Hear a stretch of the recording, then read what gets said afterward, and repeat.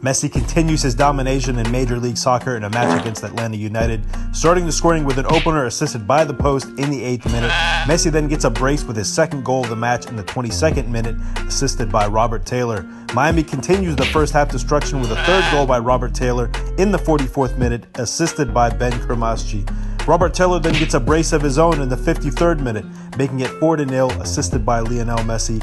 And adding insult to injury, Atlanta United missed a weak penalty in the 86th minute taken by Thiago Almada. Inter Miami are now 2-0 since the arrival of Lionel Messi.